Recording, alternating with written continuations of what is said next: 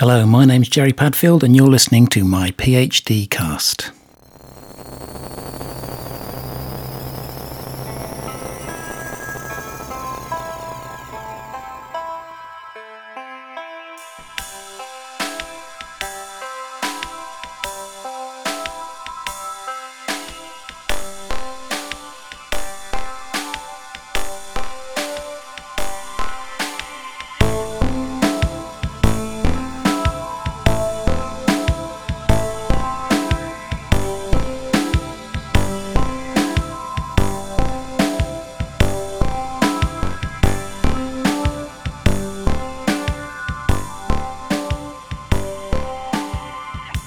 Hello and welcome to the PhD cast. This is going to be a series of reflections in podcast form on my PhD journey at the University of Falmouth.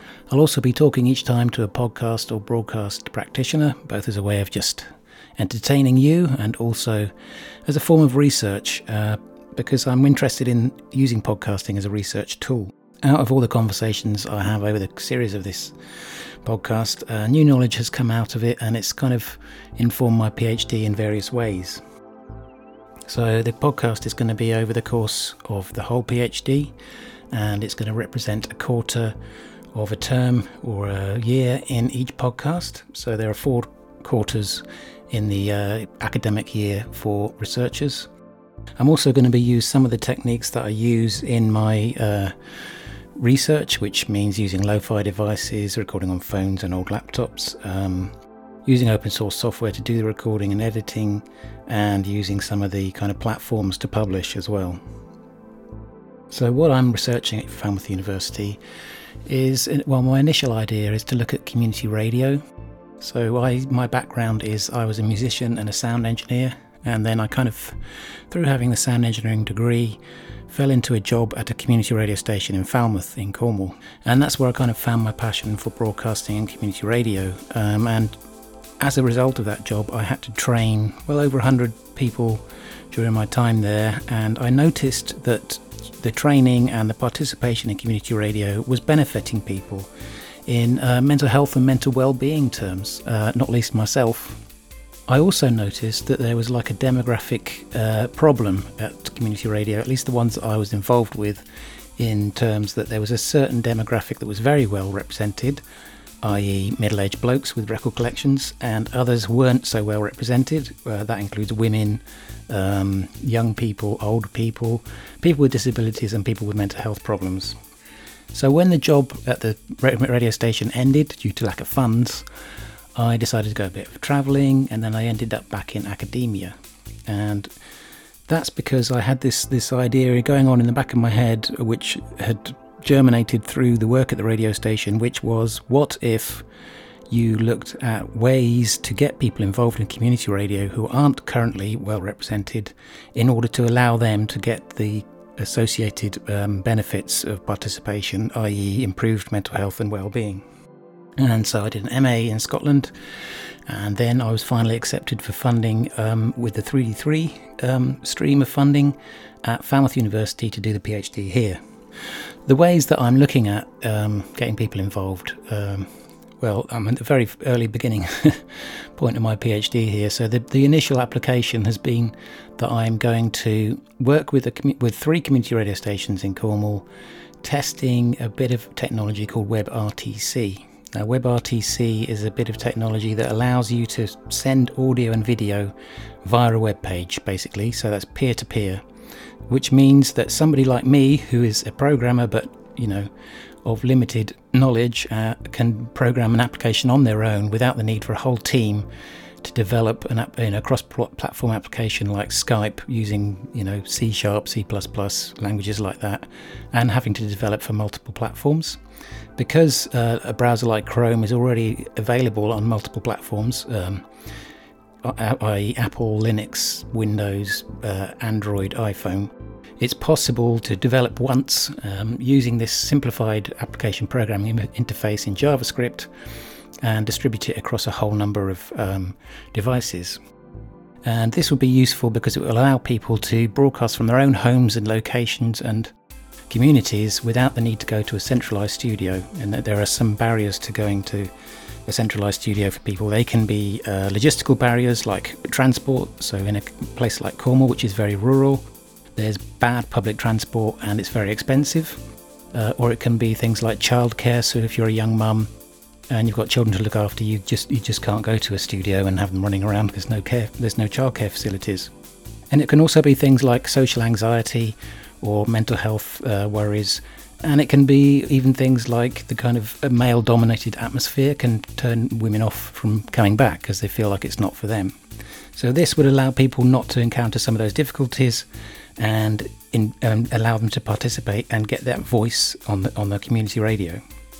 So that was my initial application. Luckily I was accepted. Now this podcast is kind of document my journey through the PhD. So initial thoughts have been in this first kind of quarter now.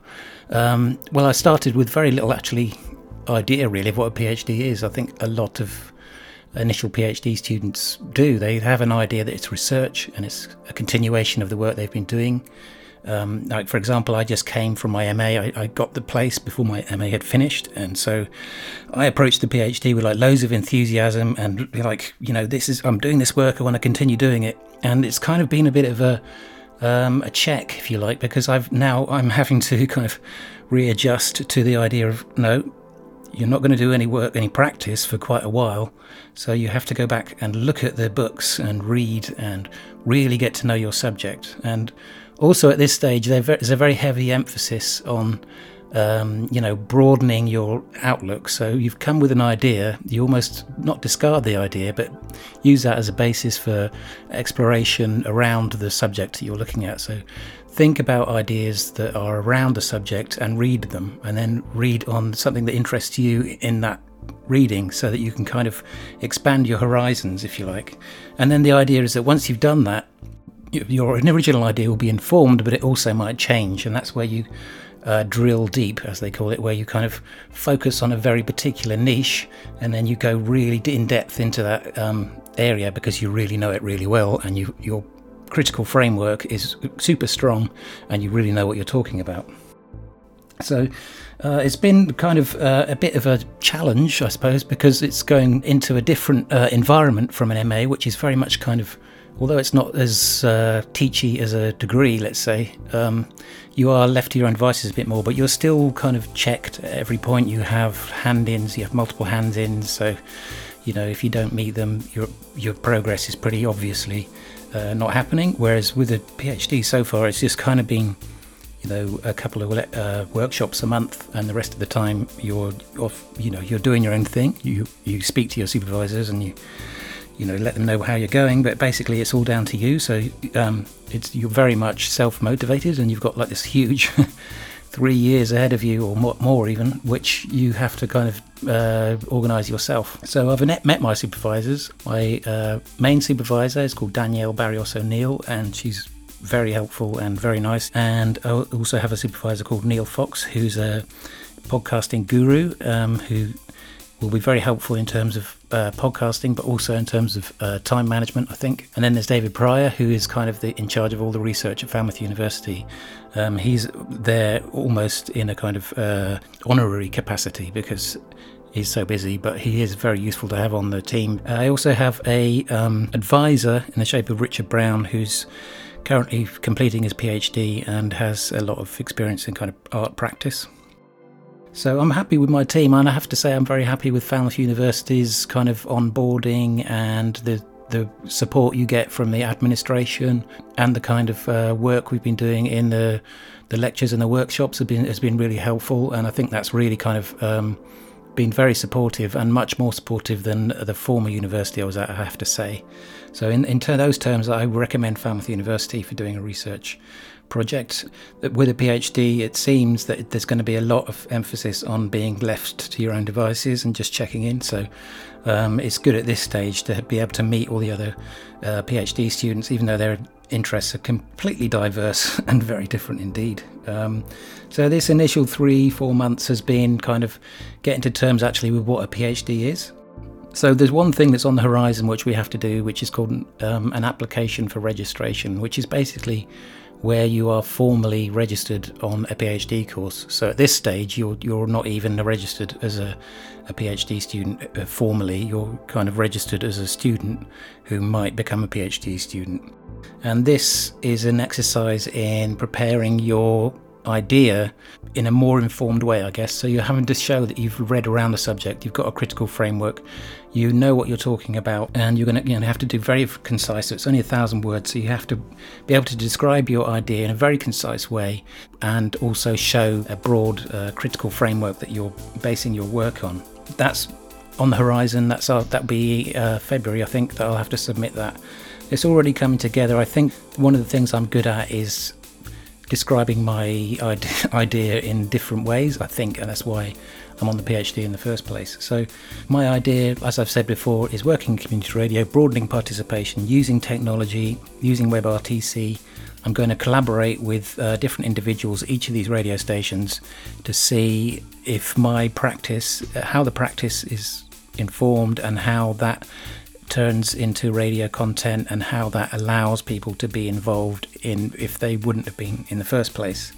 And so that's my kind of PhD experience so far. It's very much a case of kind of running to catch up and get my brain around what the PhD is in the first place.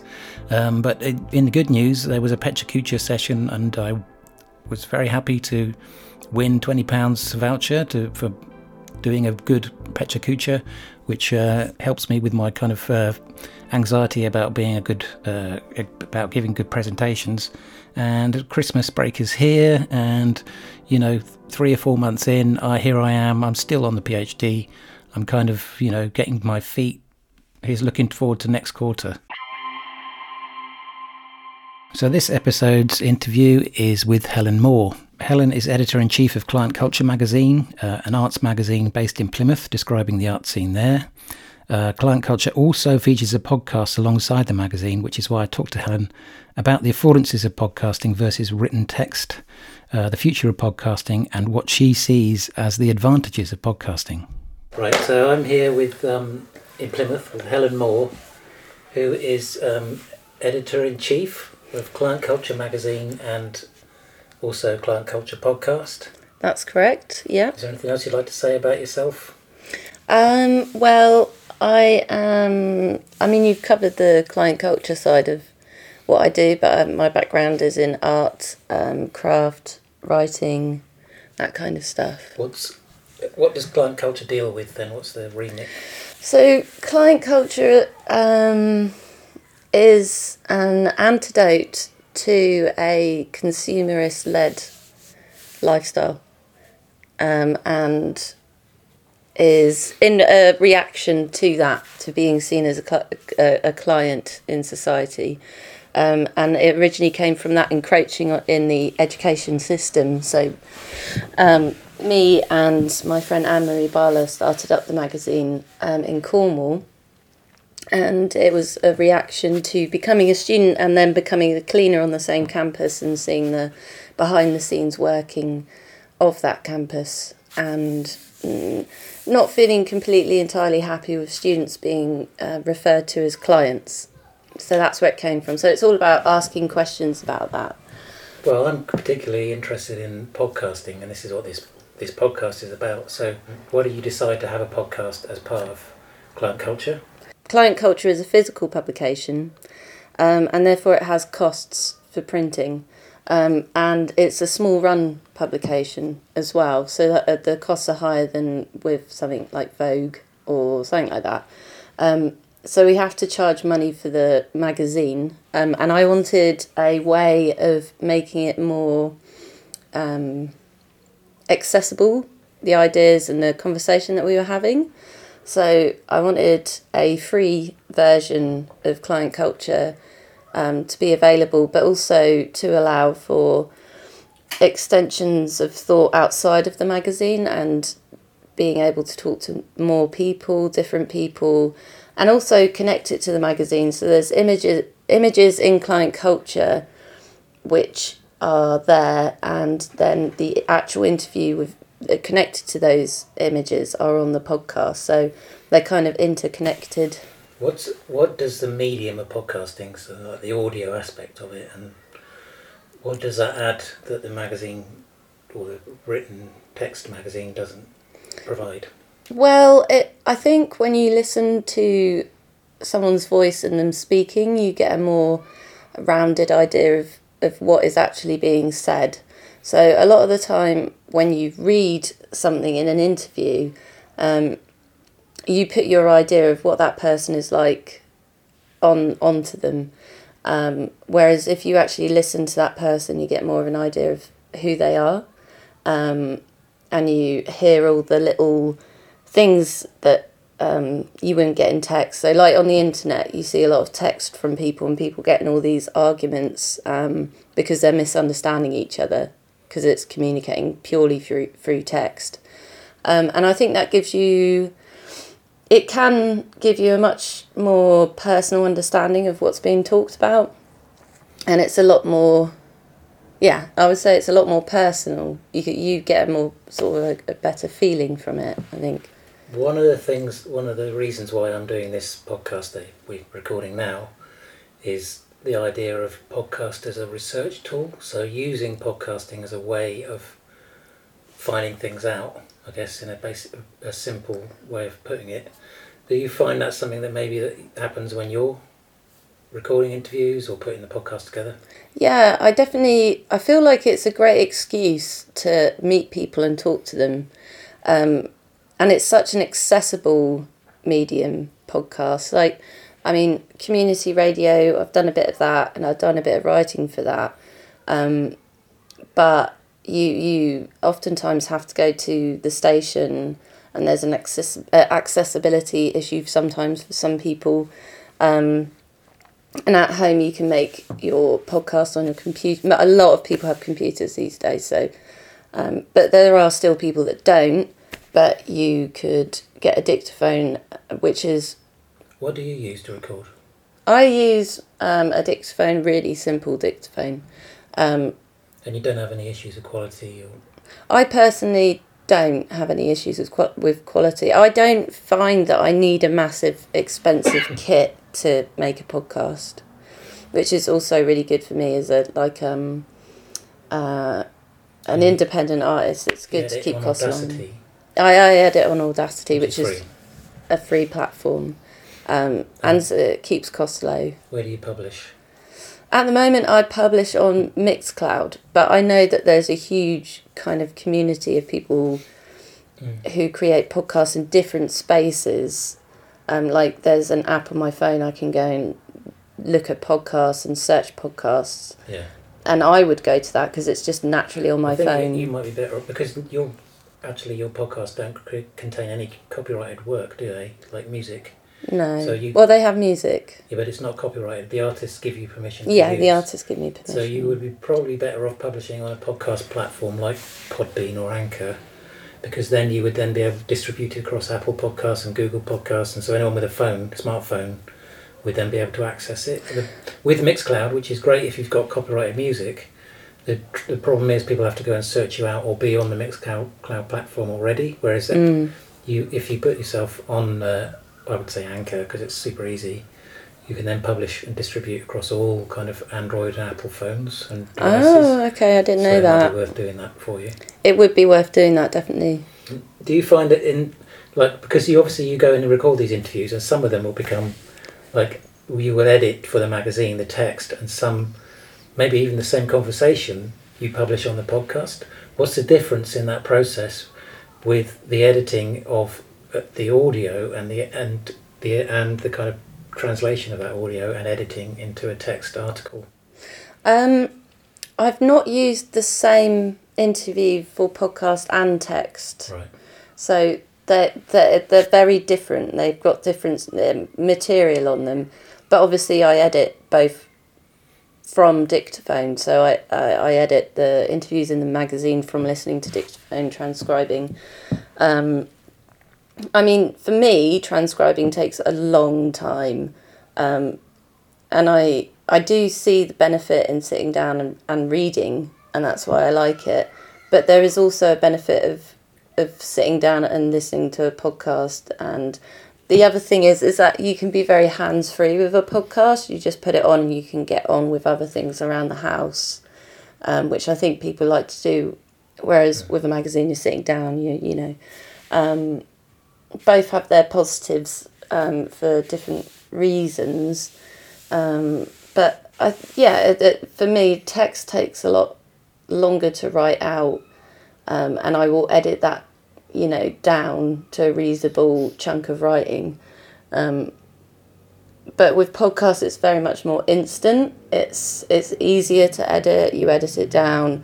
You might have a lot of kind of sniffles that you need to edit out, or coughs. That's the thing that I have to do a lot. But that's fine. It's doable. But yeah, it's much more personal, a podcast, and it's a lot more accessible these days to be able to make your own podcast. It's a bit like when you would make your own radio show on a tape, you know, on your tape recorder at home. I don't know if that's a universal experience, but yeah. Okay, for someone my age, you know, you'd have your tape, your analogue tape.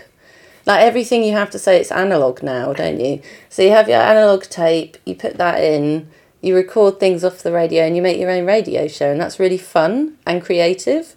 And now you can do that really easily on your computer with a podcast. And I mean, a podcast doesn't have to be how I use it. Like, it doesn't have to be an interview or about a certain subject. It can just be lots of bands you like, and you might say something or not. But you can make it your own. It's a very creative process, I think, which is fun. So it is fun. You find it fun? The editing process is probably more fun, yeah.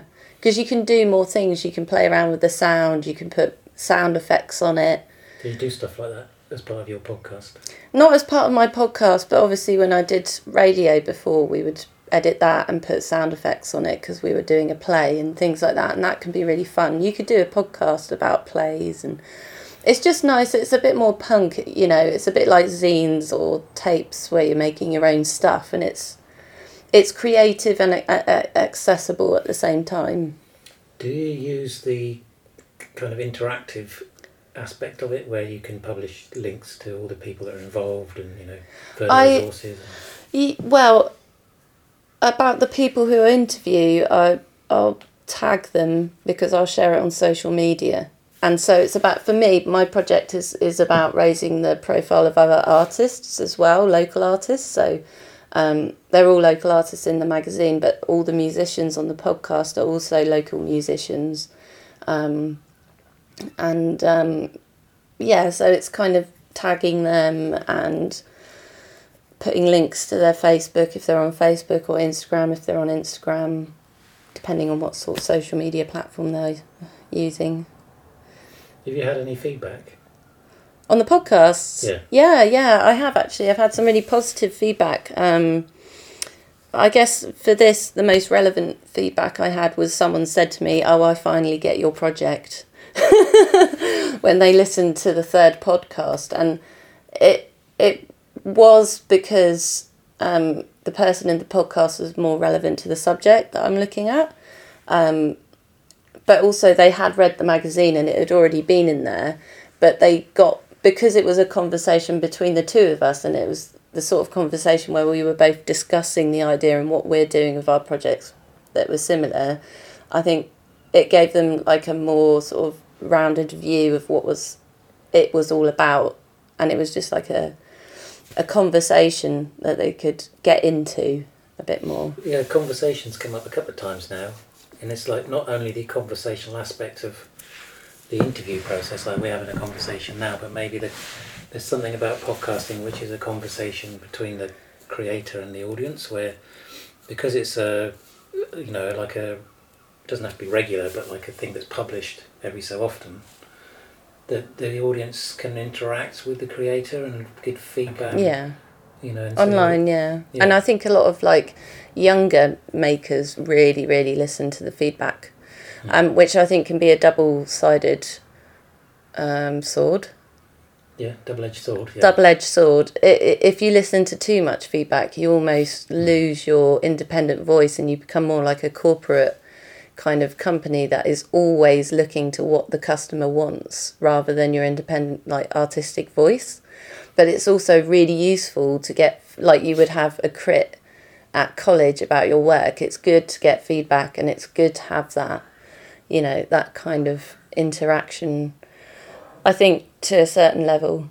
But well, considering editing, you know, with a podcast, there's things that I would keep in a podcast that I would edit out of text, because to read it, either it doesn't come across because you can't hear the different tones of the voice and it actually reads completely different, or it doesn't matter in text, like, whereas in audio it's more impactful. But with a magazine especially, you'd have to be much more concise. With a podcast, there's no kind of, you don't have to fit it into half an hour or an hour. It can be as long as you think is entertaining. Yeah, and you can split it up with music, which makes it a lot easier to digest, whereas some of the writing that I do is quite long, and it's like you kind of you know, you have to, like, sitting there, and it can be quite time consuming, I guess. A magazine is a more, I guess, I was going to say interactive, but I don't mean it in the terms of, like, the internet. I mean the person who is looking at the magazine has to focus their attention on it and kind of put in some work to, like, understanding and interpreting the words on the page. Reading takes work. Whereas a podcast is, like you say, you can just leave it. You'll be on the bus to work. Yeah. Have it on your headphones, and it just sort of, it's like eavesdropping on a conversation. It's much more, it's much more accessible in many ways like that. That's one of the ways that it's more, you're more likely to listen to a podcast and sit down and read, probably. And I think as well with text, you edit it down so that it's not so much to take in. Whereas a podcast, you probably, you know, you have to think about timing, because maybe, you know, you don't... For me, it was really useful to put, like, with a long interview with lots of information, to be able to put songs or poetry, something different, so that you just had variety, so that you weren't getting bored, and so you weren't taking in the information about the subject as much. So that was really good, that you can put those in, you know, and that's part of that, like, creative process of working with a podcast, I think. You've mentioned zines, and for me, one of the big things that appeals to me about podcasts is that kind of punk thing of, you know, anyone can do it, and giving, like, access to the tools of media production to people who traditionally haven't. So, but then the magazine is kind of in that style as well, isn't it? So, are you saying that podcasting is even more in that vein? Now I'm thinking about it, I feel that podcasting is one of the good things that have come out of the madness of the internet, because it's another way that you can put a structure around having your own voice. Okay, so I mean, being on the radio is very, very difficult for a lot, you know, or Radio 1 or something like that. That's like, oh my God, that's for the lucky few. Being on community radio obviously is a lot more accessible, but podcasts is literally, you don't have to join a community radio. You can be anyone completely on your own and do it about whatever you like. There's no structure, so you can be like, you really have like a freedom to do whatever you want within that realm, which is quite exciting. I think, I mean, now I'm thinking about it, no, there's no one that I had to ask permission from to do what I wanted, and I think that gives people a lot of freedom. And actually probably, you know, podcasts have become quite popular, I think, I've realised, and a lot of more celebrities and those sort of people that have got really frustrated with the world that they've been in, which actually a lot of us would look at as quite successful, have turned to podcasts, which is very their free. Message can come through unfiltered completely. Yeah. But one of the things that worry, or several things about that worry me, but one of the things that worries me about that is that the initial stage of podcasting was that kind of like anyone can make it, and you just have just as much chance of success if you create something interesting.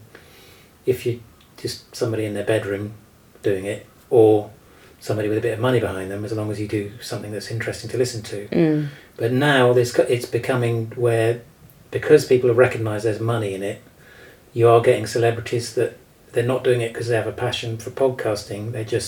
Their agent says to them, look, you realise if you stuck a podcast out every month, you'd get 20,000 subscribers, and then your advertising revenue would be this amount of money. So and the big boys in terms of the media conglomerates are coming in, and the BBC has now got its own podcast site. Google and Apple have separated out the podcast. Apple now doesn't integrate podcasts into iTunes. It's now its own app. All these signs are pointing to the fact that podcasting is becoming not necessarily controlled, because you can still put your podcast out as an independent producer, but actually, will you be heard? Well, yeah, and I think what I guess I can say about that is something I've been thinking about recently, because of the political situation. Okay, it's really easy. Oh God, this is going to sound so contrived. I think it's really easy, right, to look at politicians and be like, why is there a bunch of this type of people in power? And I was thinking about this last night, and most people that I meet are nice people. The people that I find that are a bit more difficult are really buying into the environment that we've all been put into.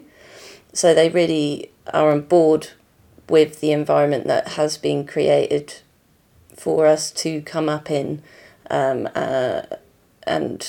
are reacting to that environment rather than being, actually just a terrible person. Like, you have this idea that some people are good and some people are bad, but actually I'm coming around to the idea that it's the environment that we're creating for them that matters more. So to apply that to podcasts, I think the interesting thing about zines and podcasting, the beginning of podcasting and that sort of thing, is that the environment hasn't been taken over at that point. So there's no competition which is being created between us, and there's no hierarchy that is being created between us. We're just creators, and we're all creating. And if someone is good, you're like, it's because of the quality of their work and you respect them. But as soon as someone else comes in and you can see that someone's getting money, which is that part of that structure that we're put into, that it doesn't change. That sort of change can have an effect on the people wanting to be creative and wanting to make something. The motivations change. The motivation has massively changed. So, I know for me, if money comes into my work, I'm always worried about the change that has on me as a creative person and what I'm going to produce. Not that I don't want to be paid, but I don't want that to be the thing that is driving me. And I think that's what will happen as soon as something gets popular and money gets involved, is there's that, I don't want to say, for want of a better word, that kind of purity of making is almost lost, but it's unfortunately lost for everyone, because everyone is aware that money is involved now. And even if you're a really good creator and you're going to get disappointed suddenly, because now there's this new competition or there's this new money thing that's come into it. So suddenly you're starting to feel bad that you're not doing as well as these people or that sort of thing. So you need a platform where that's not happening for podcasting, basically, where it's more of a level playing field again, I would say. That makes sense. Yeah, this is what's evolving at the moment. It's changing because of money, but also, there are a substantial amount of people who have been into podcasting for a very long time who don't want it to go along the commercial lines, and that's exactly what they want to maintain, is this idea of a level playing field for everybody. And then there's other, like what Falmouth University, where I am, is trying to set up an idea of like research through podcasting, where there'll be a platform which exists where you can embed the links and comments in the actual audio file, so you can it's like more than just a audio file, it's like a whole resource and a conversation, which when you read a paper, around a subject can be very dry and some difficult to get into, whereas with a podcast it's two people usually or more having a conversation, and it's much more easy to somehow just to let that knowledge go into you. Yeah. If that makes sense. Mm-hmm. Yeah, I think it would be great for education. That kind of, it would be another added benefit for education, definitely. And it kind of ties in with, it makes me think of oral history, the community groups that create oral history. And I guess the thing is that it becomes like such a level playing field that where does the survival aspect come into it? You know, how do people start being appreciated, but whilst keeping that level playing field for people, and making a living from it somehow? I don't know, and it's like an impossible question to ask, really. Well, it's just something to contemplate, isn't it? Oh, something else that there's no right answer to, but maybe interesting to hear what you think, is it's the aesthetic. It's not necessarily podcasts of audio, as opposed to other media, like the magazine, printed text, even like YouTube videos. If we're having this same conversation and there was video of us, and the fact that I'm now looking at you as I'm having this conversation, it's a very different experience from when I will listen to this in some headphones at a later date when I've edited it. Mm-hmm. And it was really it's surprising how much of a different experience it is, really. And I guess it's like the whole medium is a message thing as well, isn't it? It's like how that affects the experience of listening to it. And I just wondered if you had anything to say about that, really. Well, it's interesting you bring YouTube up, because I was just thinking about YouTube and how it very much started off exactly the same way. It was people making stuff for themselves, DIY, and now it's become like this whole corporate blimmin' out. It's like a nightmare sometimes being on YouTube and seeing what people are making, for me, because they are... The thing about YouTube as well is that they're so obsessed with the feedback thing, like we were talking about earlier, is they just want to stay popular. Like, they do anything to stay popular, and it comes across as disingenuous, because they will change their whole creative output just to be popular or to have the like thing. Is the most... I don't know where this came from. I mean, the like thing on like YouTube and the like thing on Facebook is just so toxic, you know, that you can see this, like, I'm so liked, and you're just the thing like... is, though, it's not... It's what actually drives the likes is controversy. So, and this is what's come out of Facebook in particular, is that the way to get likes and attention is to say something controversial, not necessarily something accurate or insightful or useful, but anything controversial will get interaction.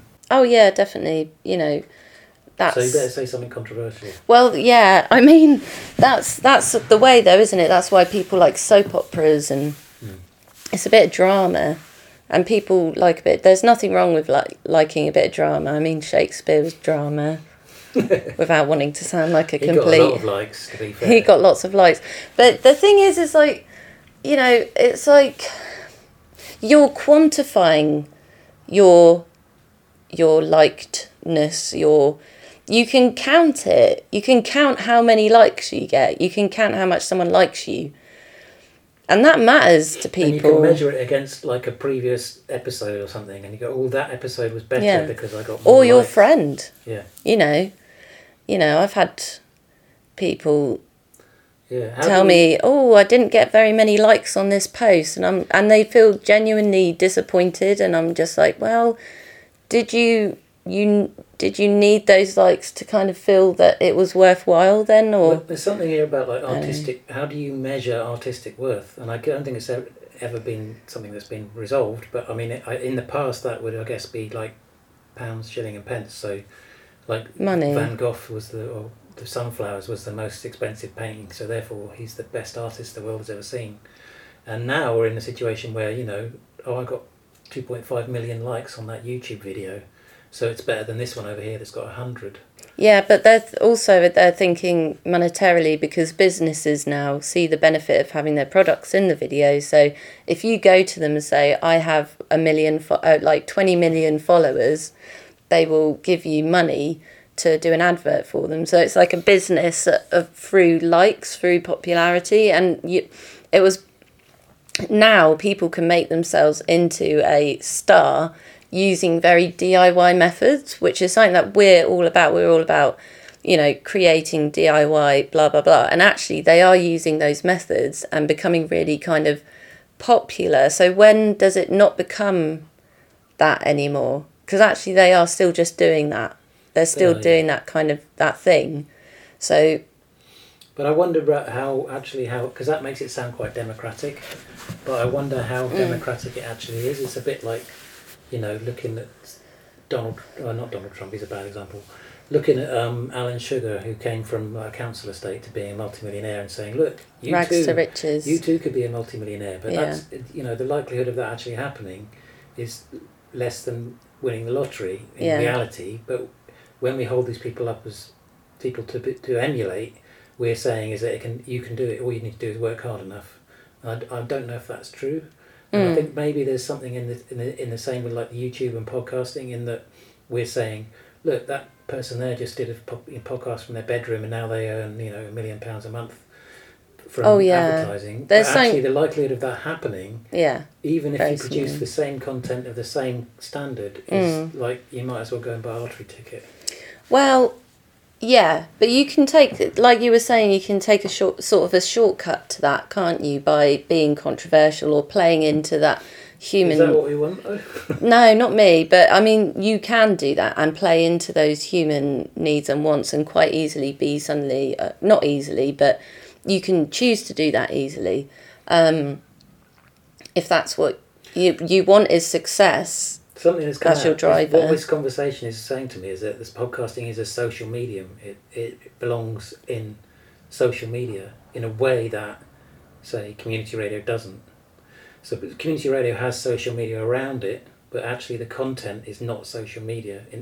It's medium, which is talking in a social way, but it's not what we consider social media on the internet. Mm-hmm. Whereas podcasting is, from what we're saying, because we're talking about likes and subscribers and advertising revenue and all the things that you associate with Facebook and Instagram and things like that. Well, it's kind of exists on the internet, doesn't it, podcasting, whereas radio, you can turn the community radio, you can turn the radio on and it's not you can listen to Source FM online, but interacting with podcasting in a way that they do with social media. Well, maybe it's more passive when you're listening on the bus, but I mean, podcasts are measured more in like subscriber counts. So if you've got, or how many listens, you can record how many people have listened, because I mean, I look at how many people have listened to a podcast and that sort of thing. But and I'm like, oh, that's good, because my, people are listening to my message. With 20,000 subscribers, you can go to an advertiser and say, look, every time I release something, 20,000 people download it onto their phone.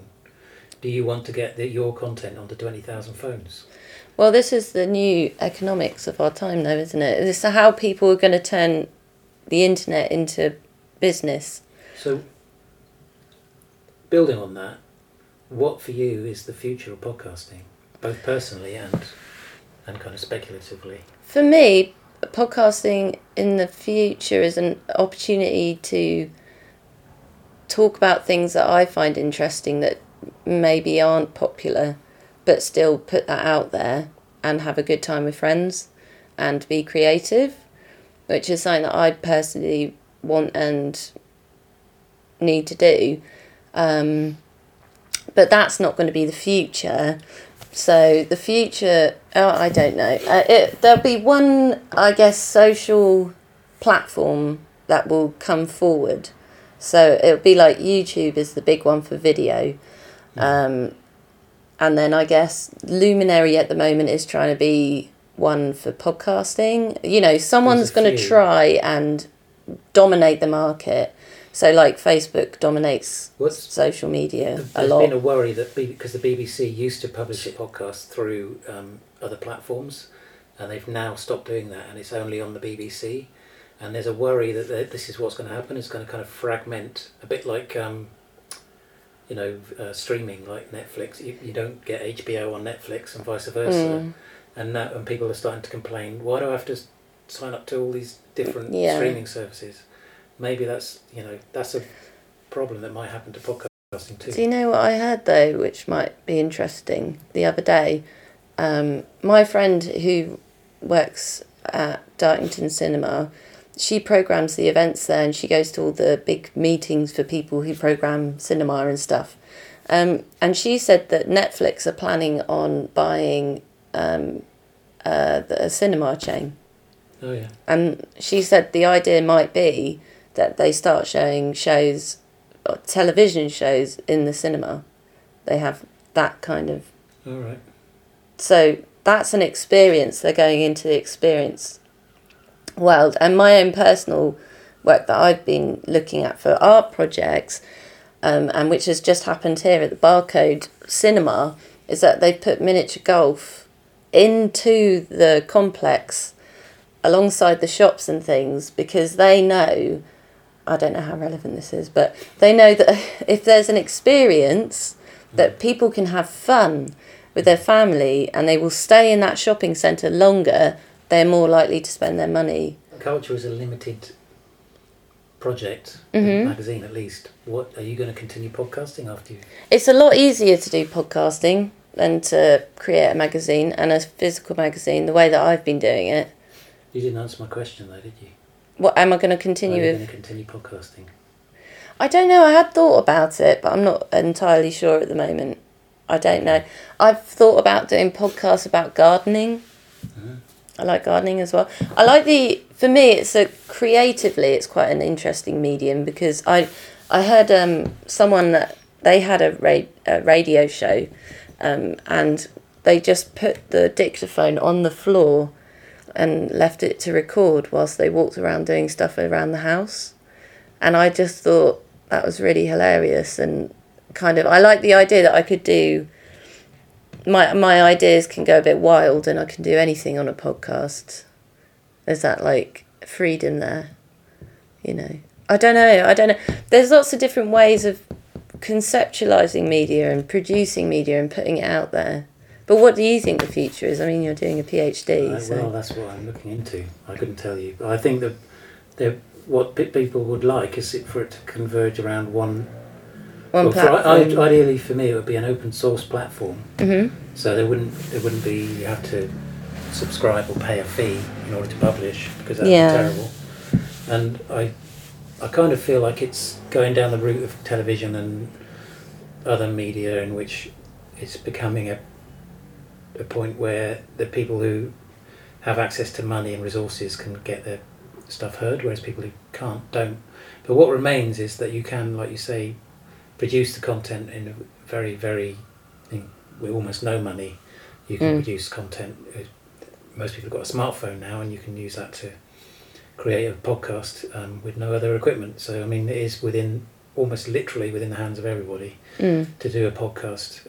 But what worries me is that people won't be hearing any of this content, because BBC and celebrities and other media, Spotify has just bought Anchor, which is one of the major podcast platforms.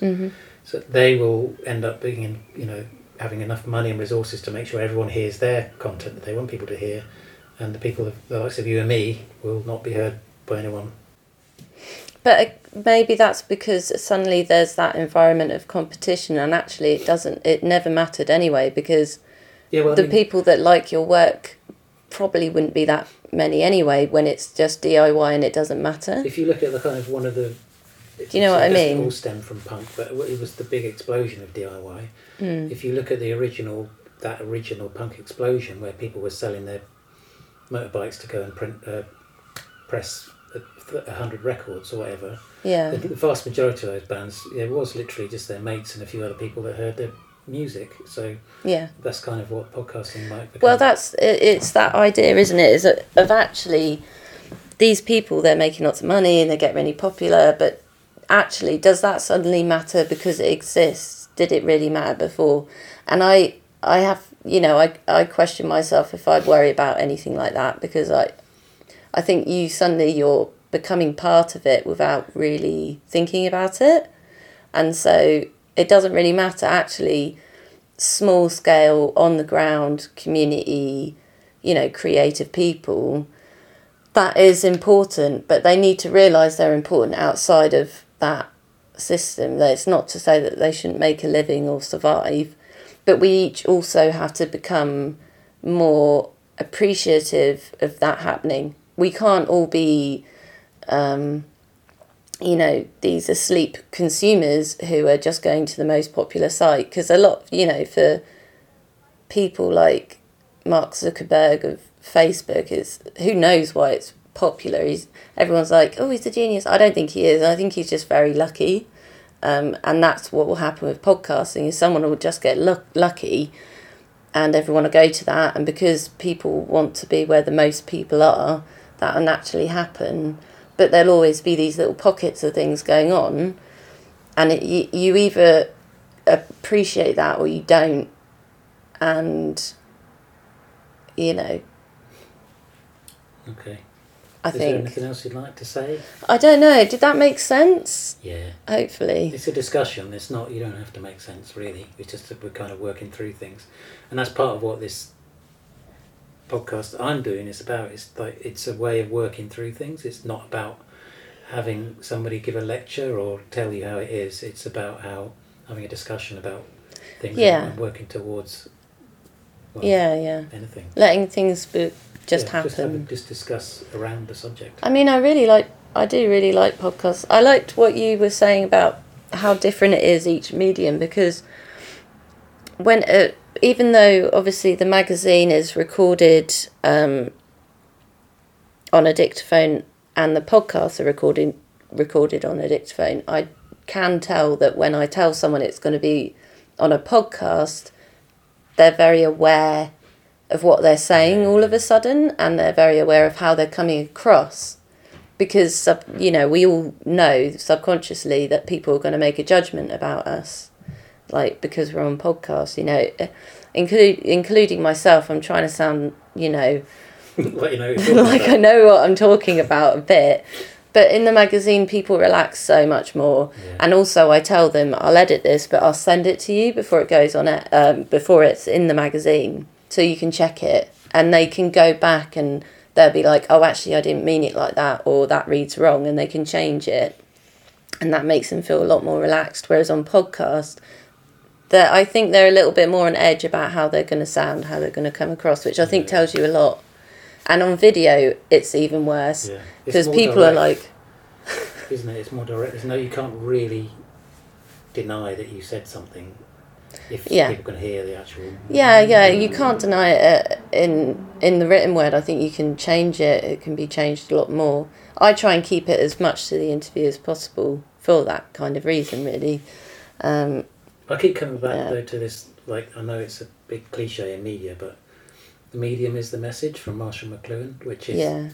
And it's really interesting how what you would consider maybe just a slight variation on radio with podcasting changes the interaction and the experience of listening or consuming it in a massive way.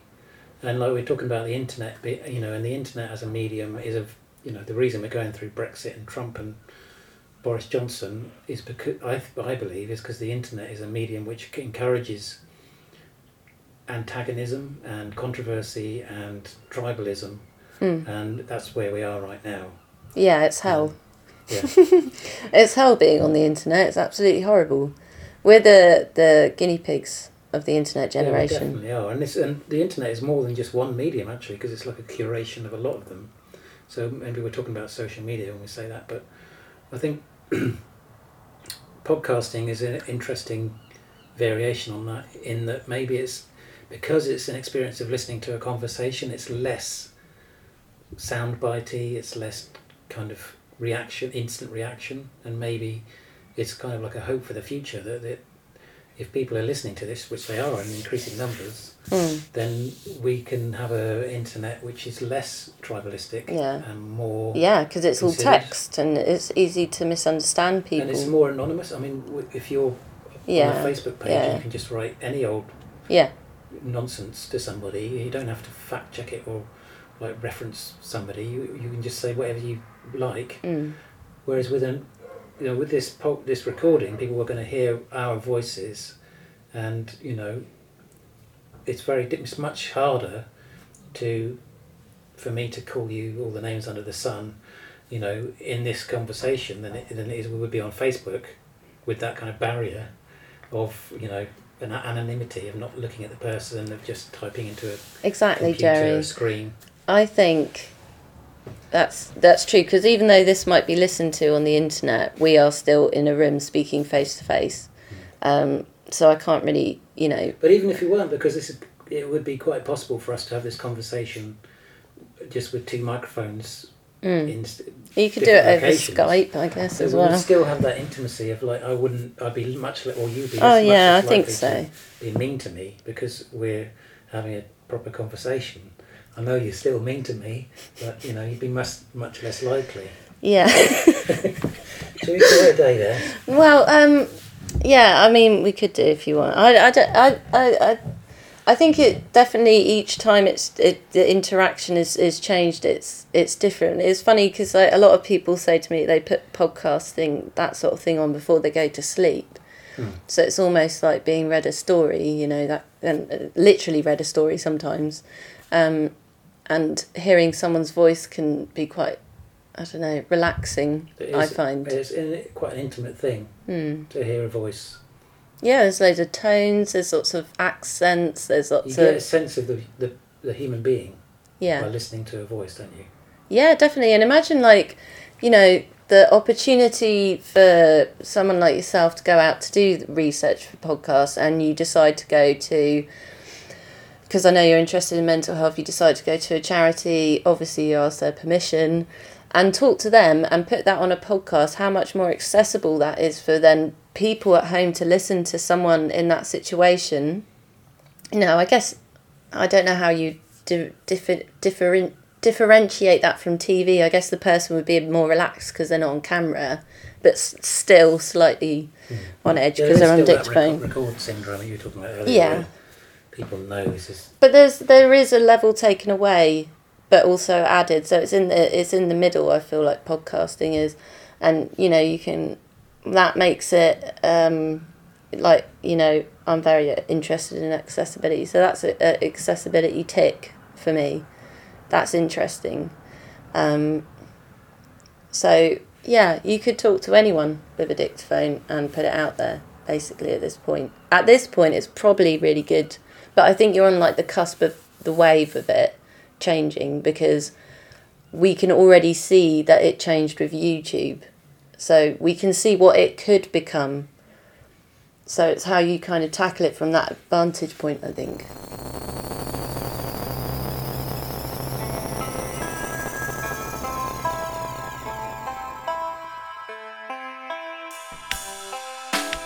Many thanks for listening to my first PhD cast. Next time I'll be talking about the second quarter, January to March, and I'll be interviewing Johanna Röhr, who's an illustrator and researcher. She has a radio show on Source FM once a month called Guilty Pleasures.